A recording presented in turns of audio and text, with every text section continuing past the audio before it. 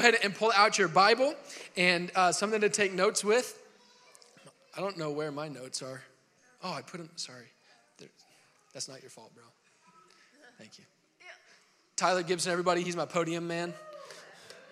And it was not his fault that my notes were not there. Go ahead and open up to Matthew chapter 25 this morning. Matthew chapter 25. Okay, here we go. Get set.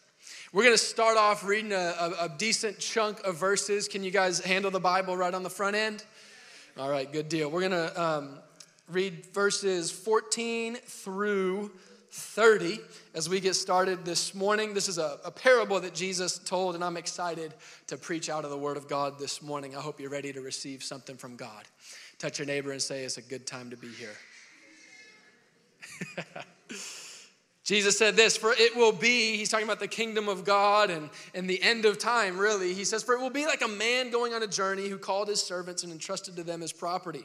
To one he gave 5 talents, to another 2, to another 1, to each according to his ability. Then he went away.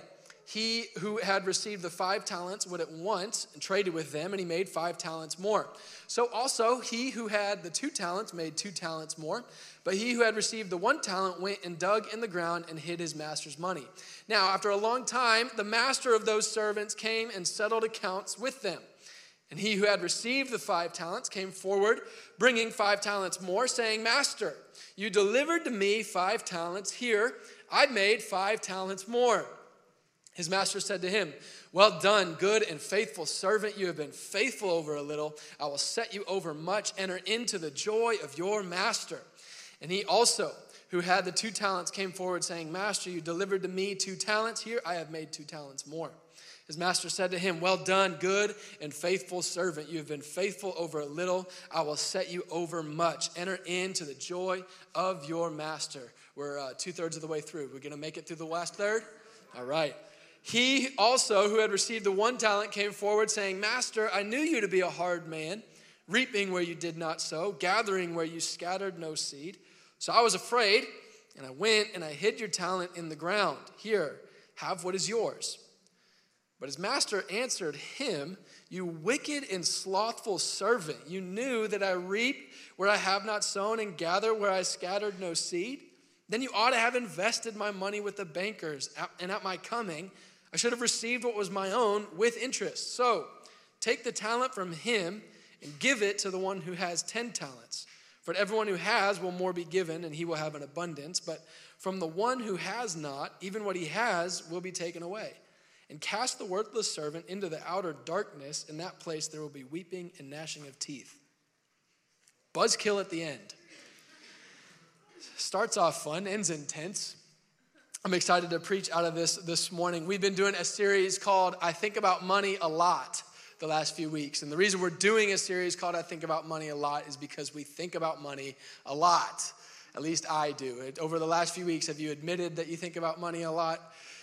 We think about money a lot. And God has a lot to say about money. And what we've been talking about in the perspective I think we need to understand and have when we look at what God has to say about money. It's one of the most talked about topics in the Bible, the most talked about topic in the Bible specifically. But what we've been trying to say is that God doesn't have a lot to say about money because he really necessarily cares all that much about your money.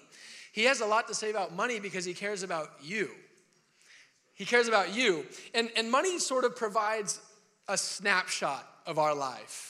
In so many ways, each one of us. If we're looking for some alliteration in your life, you could say that your money is sort of a microcosm, right?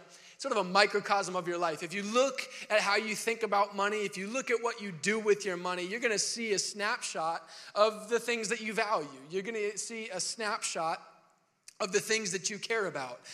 You're going to see a snapshot of what you think about. You're going to see a snapshot of what you don't think about. You're going to see a snapshot. It's a microcosm of what you prefer in your life. You're going to see who you care about when you look at the snapshot of what's going on with your money, how you think about it, and what you do with it. Am I right, anybody?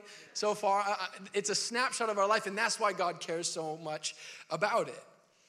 God cares a lot about it because he cares a lot about you. And we've been talking about a few different categories of money that we all have in our life over the last few weeks. The first week, we talked about the category of money in your life, the money that you return to God. Last week, we talked about the money in your life that has you.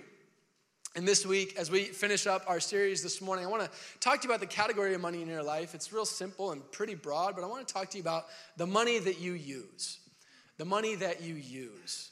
You can write that at the top of your notes I saw 4 of you get going, but we're a note-believing church.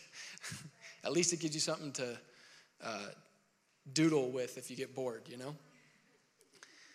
Can I tell you this morning that God wants you to use your money? God wants you to use your money. God wants you to use your money. He wants you to use it in meaningful ways. He wants you to use your money well. He wants you to use your money. What I'm trying to say is he doesn't want your money using you. God wants you using your money. He wants you to be in control of the things that you have. He wants you to be the one in charge of the things that you have, the money that you have. He wants you to be the one that's determining what's happening and the choices that you're making. He wants you to be able to be purposeful with the money that you have. Money's either going to use you or you are going to use money. And God really wants you to be the one in the driver's seat of that relationship. We're talking about the money you use. I want to talk about it, not just the money that you spend. We didn't call it that. I'm not talking about that. I'm talking about the money that you are in charge of, because God wants you to be the one in charge of the money that's in your life. And I hope that just encourages somebody right off the front of this message. God wants you to be in the driver's seat of the money in your life. And we read Matthew chapter 25. This is one of my favorite passages in the whole Bible. And if you've been around our church for almost the 3 years we've been around, you've heard me preach out of it a handful of times. This parable, I think, I like it so much because it has so much to say about so many different things.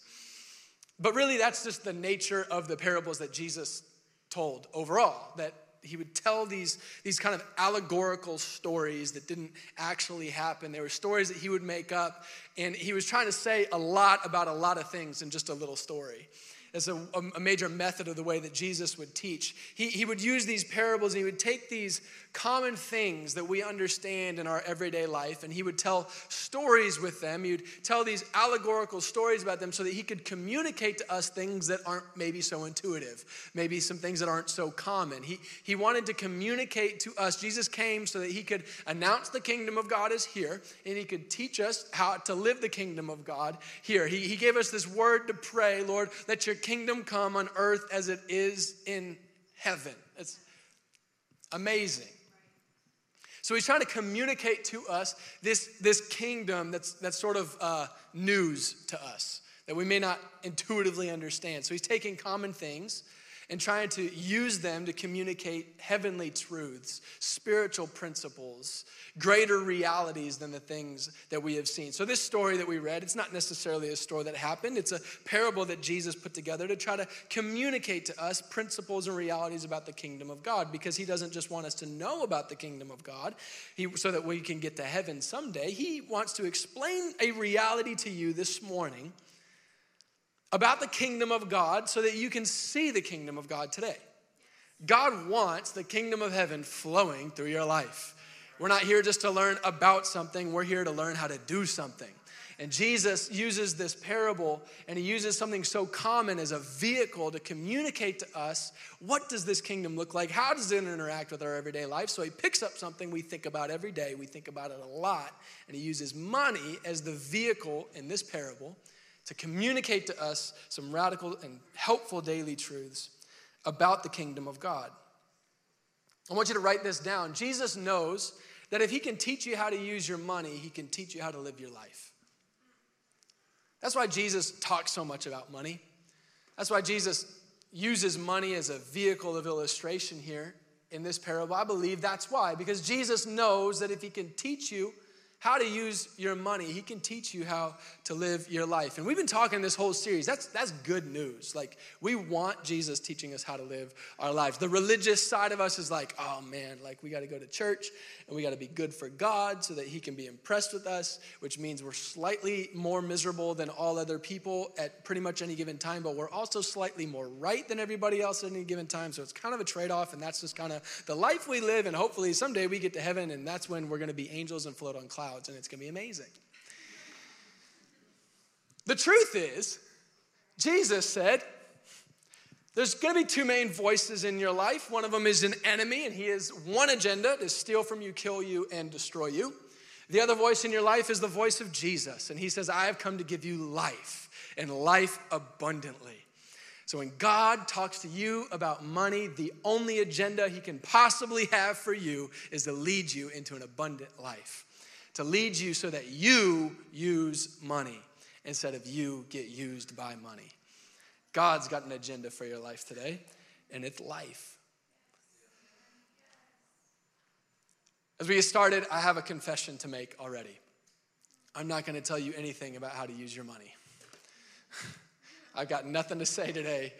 You're not going to get any practical things about how you walk out of here and use your money. I know it's called the money you use, but as long as this room has anybody else in it other than me and my wife, I'm not going to be the guy who grabs a microphone and starts giving blanket financial advice.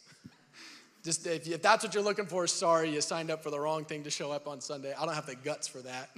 Or maybe I'm not dumb enough to do that. I don't know, whichever one it is. But I'm not interested in telling you what you need to go do with your money, because it's not my money. I want to talk the money you use, not your money that I'm going to try to use. In this parable that we read, there's three servants that get some money. Two of them do really great things with their money. They make good choices. They live wise lives in regards to their money. It goes well for them. One of the servants doesn't do what they did. He does something different. He doesn't make wise decisions, and it does not go well with him. And I believe that there are four things that the wise servants, the two wise servants, there's four things that they understood about the money that they had that had great impact on how they used that money. And so what I want to talk about is maybe those four things that I don't know what we all need to go do with our money, but I think there's four things in here that we all need to know about our money. And I think if we can all know some of these things that we need to know about our money, it'll trickle down and impact the way we use our money. But I'm not going to tell you how to use it, because you and I probably need to go do different things with our money. Am I right? Am I right? Like, tell me the truth. You're relieved I'm not about to stand up here and give you financial advice, right? I mean, come on. Like, that's not what we want. You and I probably need to go do different things with our money, but you and I need to know some of the same things about our money, especially when it relates to this kingdom that God wants to talk to us about. So I want to talk to you this morning about four things you need to know about your money that are going to impact the money that you use. Number one, we see right off the bat, the first thing you need to know about your money is you need to know it's not yours. You need to know it's not yours. Verse 14 in Matthew 25, it says this: Jesus is speaking about the kingdom of God. He's speaking about the end of our lives and the end of time. And he says, this is what it's going to be like. It's like a man going on a journey who called to his servants and entrusted to them his property. Entrusted to them his property. How many of you know all good things come from God? How many of you know all things were made through him and for him and by him? How many of you know in him all things hold together? Do you know that Jesus created the universe by the word of his power? Do you know this morning that the earth is the Lord's and the fullness thereof? He has entrusted to them, to us, his property. See, you've got what you've got, but it's not yours. We got to know that about our money. That when the servants understood this, when you start to read the rest of the story, there's a big difference between, I think, the ones who knew what they had wasn't theirs and the one who thought that what he had was his. The ones who knew what they had wasn't theirs, they lived their life very differently. This truth that what I have isn't necessarily mine had great impact on how they used. They knew that it was theirs, but it was theirs to steward, not theirs to spend. Do you know there's a difference? It was theirs to steward, but not theirs to spend. And we need to remember this on a much more macro level than our money. Because God's talking about your life. He's talking about your money, but he's talking about you. And this life that you have, it's yours, but it's yours to steward. It's not just yours to spend. It's not mine. I don't know about you. I do know about you. I don't know if you know about you, but I know about me and about you, and I think we can all agree together we didn't make us. We didn't make us. We didn't give us life. We didn't put the life inside either one of us that we're now living. Like neither one of us did that for the other. I for sure didn't do it for myself, but it has been given to me. The breath I just took, the one I'm about to take, the eyes that you're looking at me with, it was given to you. They've been given to us to steward, not just for us to spend. And you're going to live your life differently when you know it's not yours. You live your life differently when you understand that it's been given to you to steward, not given to you to spend. You're going to live your life differently when you know that you were bought at a price. You're going to live your life differently when you know you're a temple of the Holy Spirit. You're going to live your life differently when you know you're called, when you know you're empowered by the Spirit of God. You're going to live your life different when you realize you're chosen. You're going to live your life different when you realize I've been adopted. I'm not my own. I'm not living this life for myself. The life I had, it got crucified with Christ. But the life I'm living is through faith in the one who died and gave himself for me. I'm going to live different when I realize what I have isn't even mine. We got to know it's not ours. And when you realize that what you have isn't even yours, it doesn't produce laziness, it produces gratitude. And gratitude's a game changer. Gratitude is a game changer when it comes to really anything in your life, but definitely when it comes to your money. I don't have to chase what I don't have because I'm thankful for what I do have. There's a difference between needing something you don't have and chasing something you don't have. All right. When you're thankful, you're not going to go spend money you don't have on something you don't have if you realize once you get it, it's still not yours.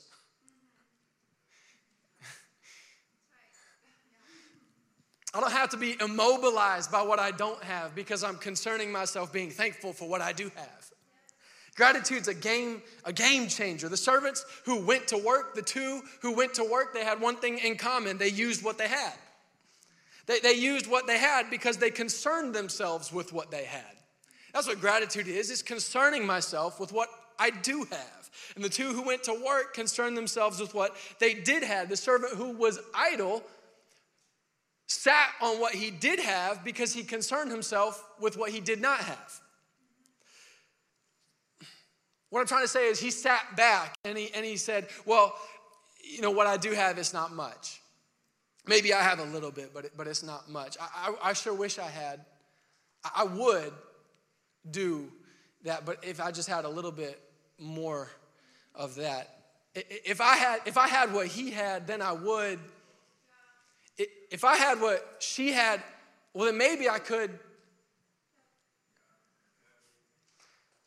If you're not doing what you can with what you do have, you won't do what you think you would do with what you don't have, even if you did have it. Because money doesn't really change you. Money doesn't change you. It exposes you, and then it magnifies your ability to execute on what's already inside you. Jesus never told anybody to go get more money before they could do what he was asking them to do. Take what you do have. Think about what you do have. Be thankful for what you do have. Don't worry about what you don't have. Don't worry about what he has and she has. Be faithful with what you do have. You don't have to be rich to be faithful to the word of God on your life.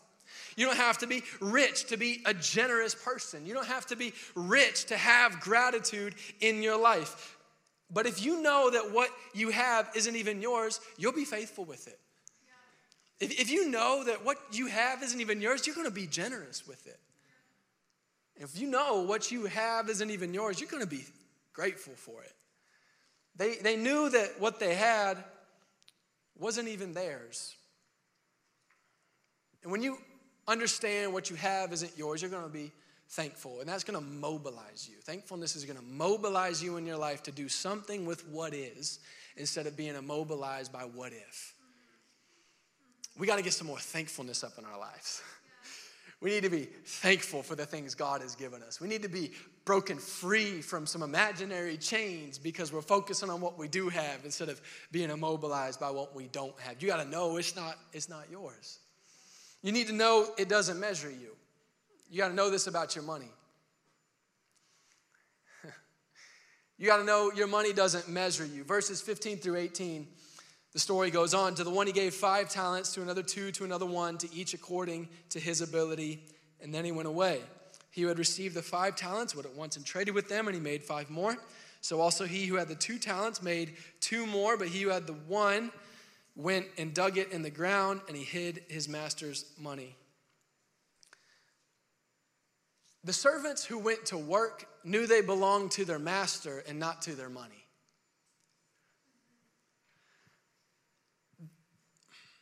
The Bible says that the master gave to each one of them according to their ability. See, what I'm saying is the ones who went to work, the one who got the 2, he wasn't worried about what it meant for him, the fact that the other one got 5. He wasn't worried about what it said about him, that he only got 2 and somebody else got 5. He wasn't measuring himself. Are you tracking with me this morning? The one who got the 2 wasn't worried about how he measured up against the one who got 5. The one who got 5 wasn't concerned with what it meant about how he measured up against the one who got 1. They weren't worried about measuring these things because they didn't have time to worry about how they measured up against each other because they were too busy working with what they had. They were too busy working with what they had been given. They were distracted enough by working and doing what they should be doing that they didn't have time to measure themselves against things they shouldn't have been measuring themselves up against in the first place. You got to know this doesn't measure you. See, gratitude comes from knowing that what you have isn't yours, and it's wisdom that comes from knowing that what you have doesn't measure you.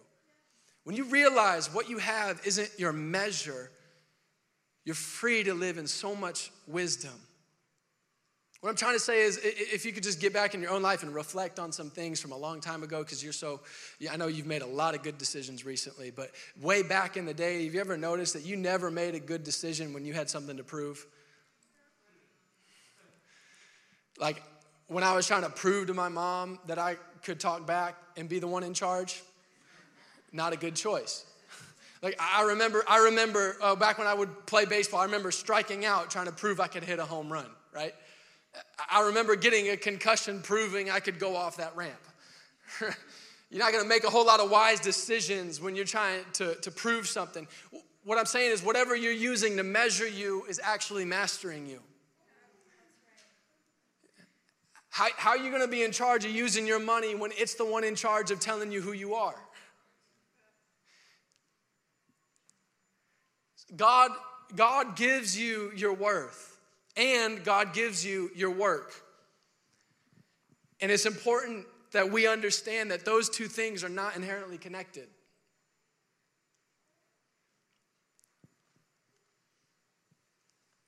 See, your work, the work that God gives you to do is not connected to the worth that you have. The worth that God gives you is not necessarily connected to the work that God gives you. Your worth comes from who you belong to. Your work comes from what you have. Not connected. If you want to know your worth, you got to look at the cross and the empty grave. If you want to know your work, look at what you have and who's around you.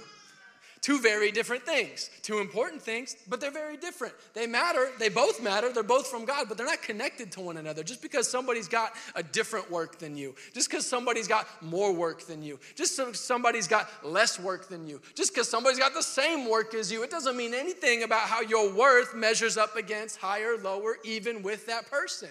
Your worth is solid. Your worth is rooted in who God is and what he says about you. Your work is related to where God's put you right now. And how many of you ever had your work change?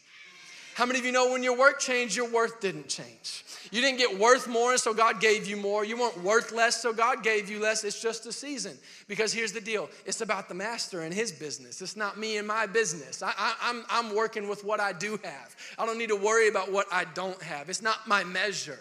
It doesn't measure my worth. I'm not going to get immobilized, worried about how everybody must be better than me since they have. It's not a measure.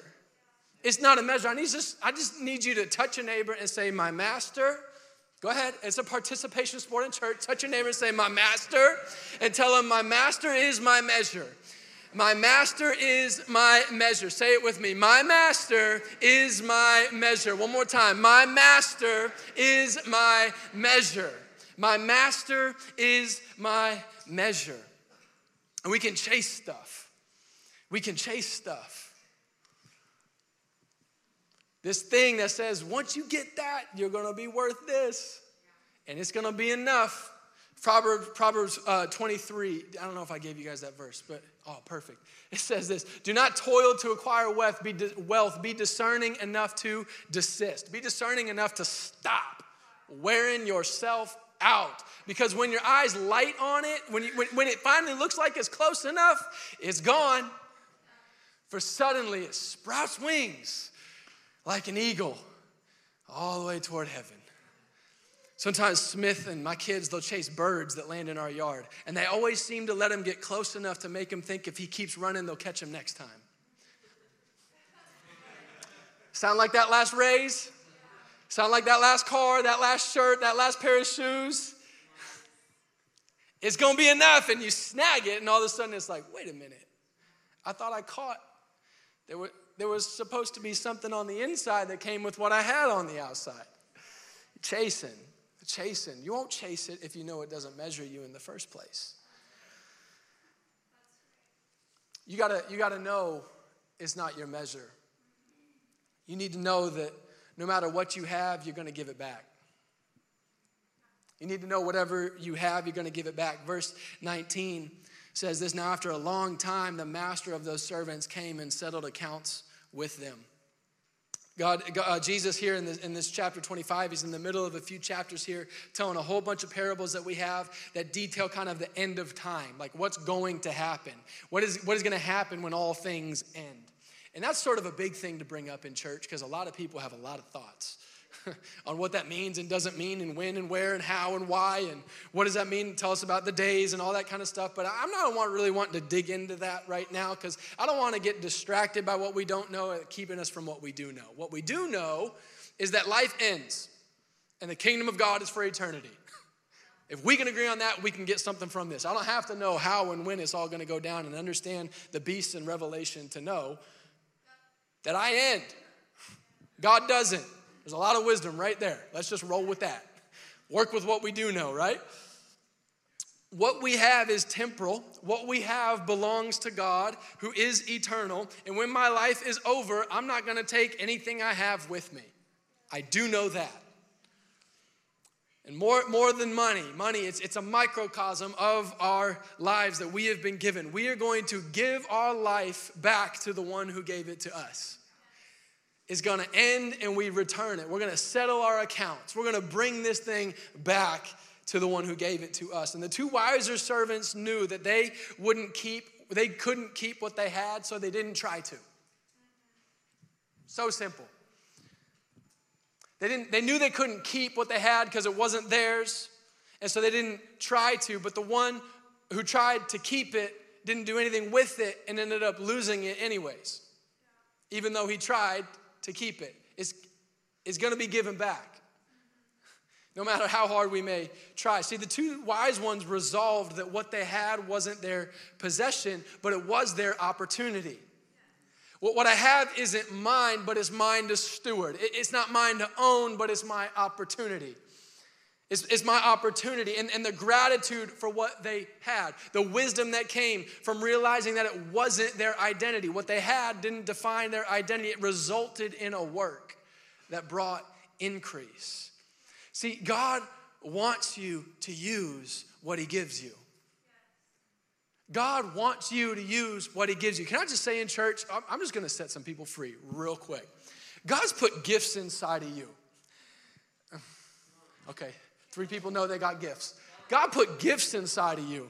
And there's some of this church language that got a little bit too acceptable. It's like, I don't want to do it yet because I don't want it to be about me. Like, I need to wait to do this thing God's called me to do until it can be about me. Fair and understood. You're not going to work that out until you start doing it anyways, and you let everybody else around you be like, hey, was that for you? And you can be like, oh, shoot, yeah. But like at least like the 50% that wasn't about you got done. You know what I'm saying? Like, that's why none of us have it all worked out. Like, don't wait for your motives to be pure. When's that going to happen? Let's just be honest. Whatever God's put in you, let it come out, and that's how it gets refined. See, they knew that they were going to give it back, so it's time to put it to work. I'm not going to have this forever. I want to use what I do have with the time that I do have. I want to use this. God expects you and wants you to use what he's given you. Jesus is telling these parables here, and every time he's telling parables like this to communicate these types of things, they seem to involve somebody having something and that someone putting that something to use. The parable of the talents. The servants, they took what they had and they went and traded. It says they took it and they traded it. There's a parable similar to this about minas, another money type of topic. It says that the servants who got this money, they took it and they went and they engaged in business. They did something with it. There's a few chapters earlier in Matthew 13, Jesus is on another series of parables that he's saying, and they all revolve around people being given something. He starts them all off. He's saying the kingdom of heaven is like... And then he talks about somebody being given something and doing something with it. He says, the kingdom of heaven is like a sower who went out to sow. He had some seed, so he threw it. He says it's like a mustard seed. And he took it and he planted it, and when it grew, these things happened. He says the kingdom of heaven is like leaven that a woman took and worked through the dough. God wants you to use what he's given you. God's given you something. You have what you have. You are where you are, and God is excited for you to be where you are and do what he put you there to do. Because we're going to give it back.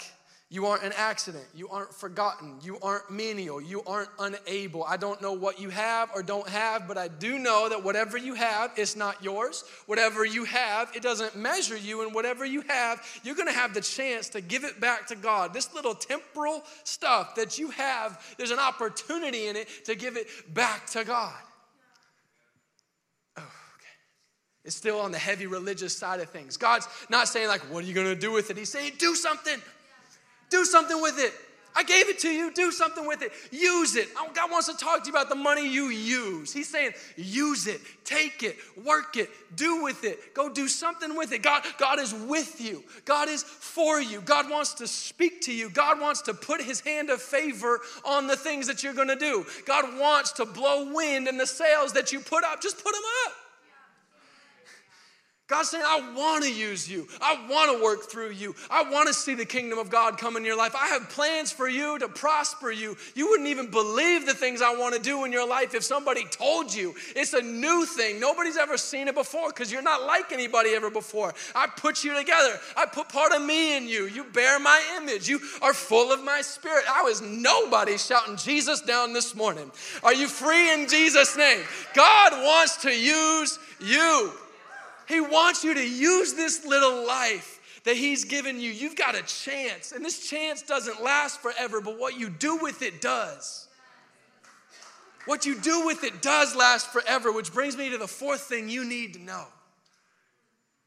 It matters how you use it. You need to know this about your money. It matters how you use it. The next verses, we're not going to read all of them because it's like the whole thing, but it outlines what happens after the master comes to settle accounts. When these guys give back what they had been given, the one with 5 made 5 more, and he hears from his master, well done, good and faithful servant, enter into the joy of your master. I will set you over much. The 2 comes back, he made 2 more, and the master says, well done, good and faithful servant. You have been faithful over a little. I will set you over much. Enter into the joy of your master. And then the one who hid it comes and gives the one back, and it doesn't go well. And instead of well done, good and faithful servant, the master says you're wicked and slothful. He gets kicked out of the house, not welcomed into the house, and instead of getting set over more, what he did have gets taken from him. It mattered how they used it. Last week we started talking about the overlap of heaven and earth, the intersection of the kingdom of heaven and the kingdom of God on our earthly lives, and how Jesus is trying to communicate to us through all of his teachings that this temporal life impacts our eternal treasure. It impacts our eternal treasure, even specifically when it comes to how we use our money.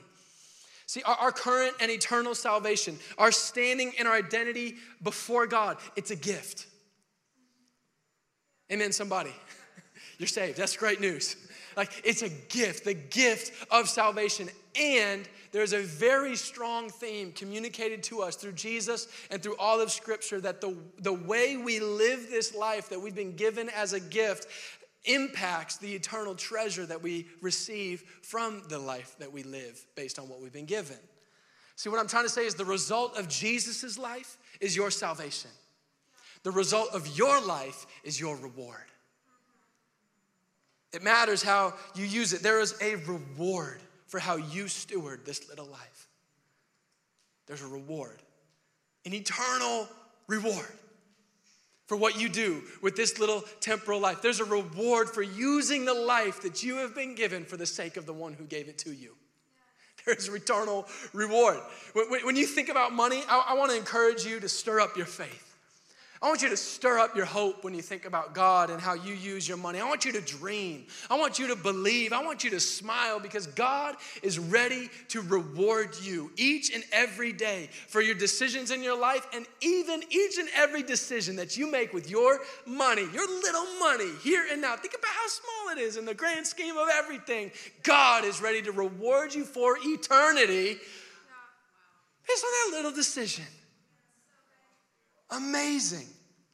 He wants to reward you forever for how you use your money right now. And that sounds really cool for a preacher to stand up on stage and shout about. But you're like, yeah, but like I don't have that much, or I do have this or that or whatever, but like I don't get, how do I find the spiritual things to do with my money? How do I find how to do these purposeful things with my money? Can I tell you that purpose isn't something you find, purpose is something you put. I want you to put purpose in your money. You might think I'm a little crazy when I say stuff like this, but I genuinely believe that there's a reward in eternity every time I pay my bills on time. I believe there's a reward in it because I don't spend money on my bills. I make my money give my family a house to live in. I tell it what to do. I told it, I need you to give me some air conditioning. I need you to give me some lights. I need you to give me a roof. I'm going to use you. So the power company sends me a bill. I don't owe them anything. I'm just putting my money on purpose where it needs to go because I got a purpose for that money. It's not telling me what I need to do. I'm telling it, this is what I need you to do. And I think God cares about that. I think God cares that I put a roof over my family's house. I think God cares that I put lights on in the room in the morning. I don't know if you know this, but my wife doesn't ever spend any money at the grocery store. She just leverages money that it thinks is in control of us, but really she's the one in charge and she makes it give my kids full bellies. It's awesome. She doesn't spend it ever. She just fills people's bellies with it. And it's amazing. And it tastes nice too. See, I've got faith that for when I bring the tithe to God, when I bring it to God, God's going to do something with it. Like, I'm not doing it because I have to. I'm not doing it because money and this and all. I'm leveraging this little stuff I have for an eternal reward. Like, hello. I think that when I give something, when I give money, it's not just because I should. Or money's not making me. Money's not in charge. Like, I don't need money's approval for what I do with it. I have this chance to do something with it. That when I give this or that, I think God's going to do something with it. I do it on purpose. I don't know what that person's purpose is for it, but I know what my purpose is for it. My purpose is I want you to know that somebody cares that you're alive today. It doesn't really matter what you take it and do with it. It doesn't matter what your purpose is because it's not your money and my money doesn't measure me anyways. I'm doing it on purpose. I've got faith for what I'm doing with my money. I want you to have faith for the money that you use. I want you to know that I don't spend money on gas. I don't spend money on gas. I go to a gas tank, or I go to a gas pump. It doesn't cost me money. It contributes to my purpose. See, I put my credit card in, and I tell my credit card, I need you to put gas in that tank so I can go spend time with my family, so I can go meet with some people, so I can go hang out with my friends, so I can love my truck, amen, so I can put something in the back of it and move it around. I'm telling you what you do for me. You contribute to my purpose. And I think there's reward in that faith. How many of you know it's not money that pleases God? is faith that pleases God. And God wants you to use your money. Last thing I want to tell you I never do. I never spend money on vacations. I give my wife a few days at the beach. And it's on purpose. There's a lot of purpose behind that. All kinds of purposes. And I make my money serve my purpose. Because I'm the one that uses it, because God gave it to me. It's not mine. It doesn't measure me. I'm going to give it back anyways. And since there's a reward for how I use it, I might as well use it. Wow, I'm encouraged. You got a chance to leverage this little temporal life you have, this little bit of the master's possessions you've been given, to be proven faithful. To be proven faithful over a little bit of earthly treasure, and be set over much eternal glory. That's what God wants you to know. That's why God wants you to use your money. You stand up this morning as we end this series and we end our time together. I don't know what you need to do with your money today. Like I said, I'm not here to tell you what you need to go do. But I do know that God wants to speak to you. God wants to lead you. I hope God's been speaking to you over these last few weeks and through this morning. I don't know what you need to do exactly, but I know you need to do exactly whatever it is that God's leading you to do. God's got something for you to do, and I want you to have faith this morning that God is speaking to you. You can hear him, and you can do whatever it is that he's asking you to do. We're going to have our prayer team come up front like we always do. We want to be a people who respond to the word of God. And as we worship just one more time together, as we end these few minutes together, we believe that these last 6 minutes really matter. That these are minutes of taking your first step forward. I don't know what you need to do, but if you need prayer this morning for anything, so many of you come for so many different reasons. You might need to respond to something God's been speaking to you this morning through the message, or something completely different. God does miracles in these last 6 minutes. Anybody? Amen. God is moving in these final minutes. We are the church. God is in this room. And if you need prayer this morning, don't leave without getting what you need. Doesn't matter what anybody else thinks about it. God's ready to do something in your life. If you're here this morning and you're not free from all these other things that are determining your life, and you need to surrender your life to Jesus, if you need a new master this morning, today's the right day. Today's the right day to surrender your life to Jesus. Maybe you came with a friend, you can talk with them. If you don't know what to do, please come and have somebody pray with you and help you take your next steps towards Jesus. We believe that it doesn't matter if you come forward, raise your hands, all that sort of thing. Well, we're a next step believing church. Every single one of us has one little step we can take forward right here, right now. And we're going to be faithful to do it. So whatever that is, let's open up our lives to God and say, Lord, would you teach me? Teach me how to use this money that I think so much about. Teach me how to live this life that you've given me, and help me take my next step forward. Let's pray and let's worship together. Jesus, we love you so much. We thank you for your teaching. We thank you for your words. We thank you for your guidance. And we thank you for your wisdom. Would you set us free right now? And we're asking, Holy Spirit, that as we lift up your name, you would draw all of us to yourself. That you would lead us into the next thing you're calling us to do. And you would teach us how to use and celebrate this life and these things that you've given us. And we thank you for the chance that what we do right now can matter forever. We bless your name. And it's in Jesus' name we invite you into this room. Amen.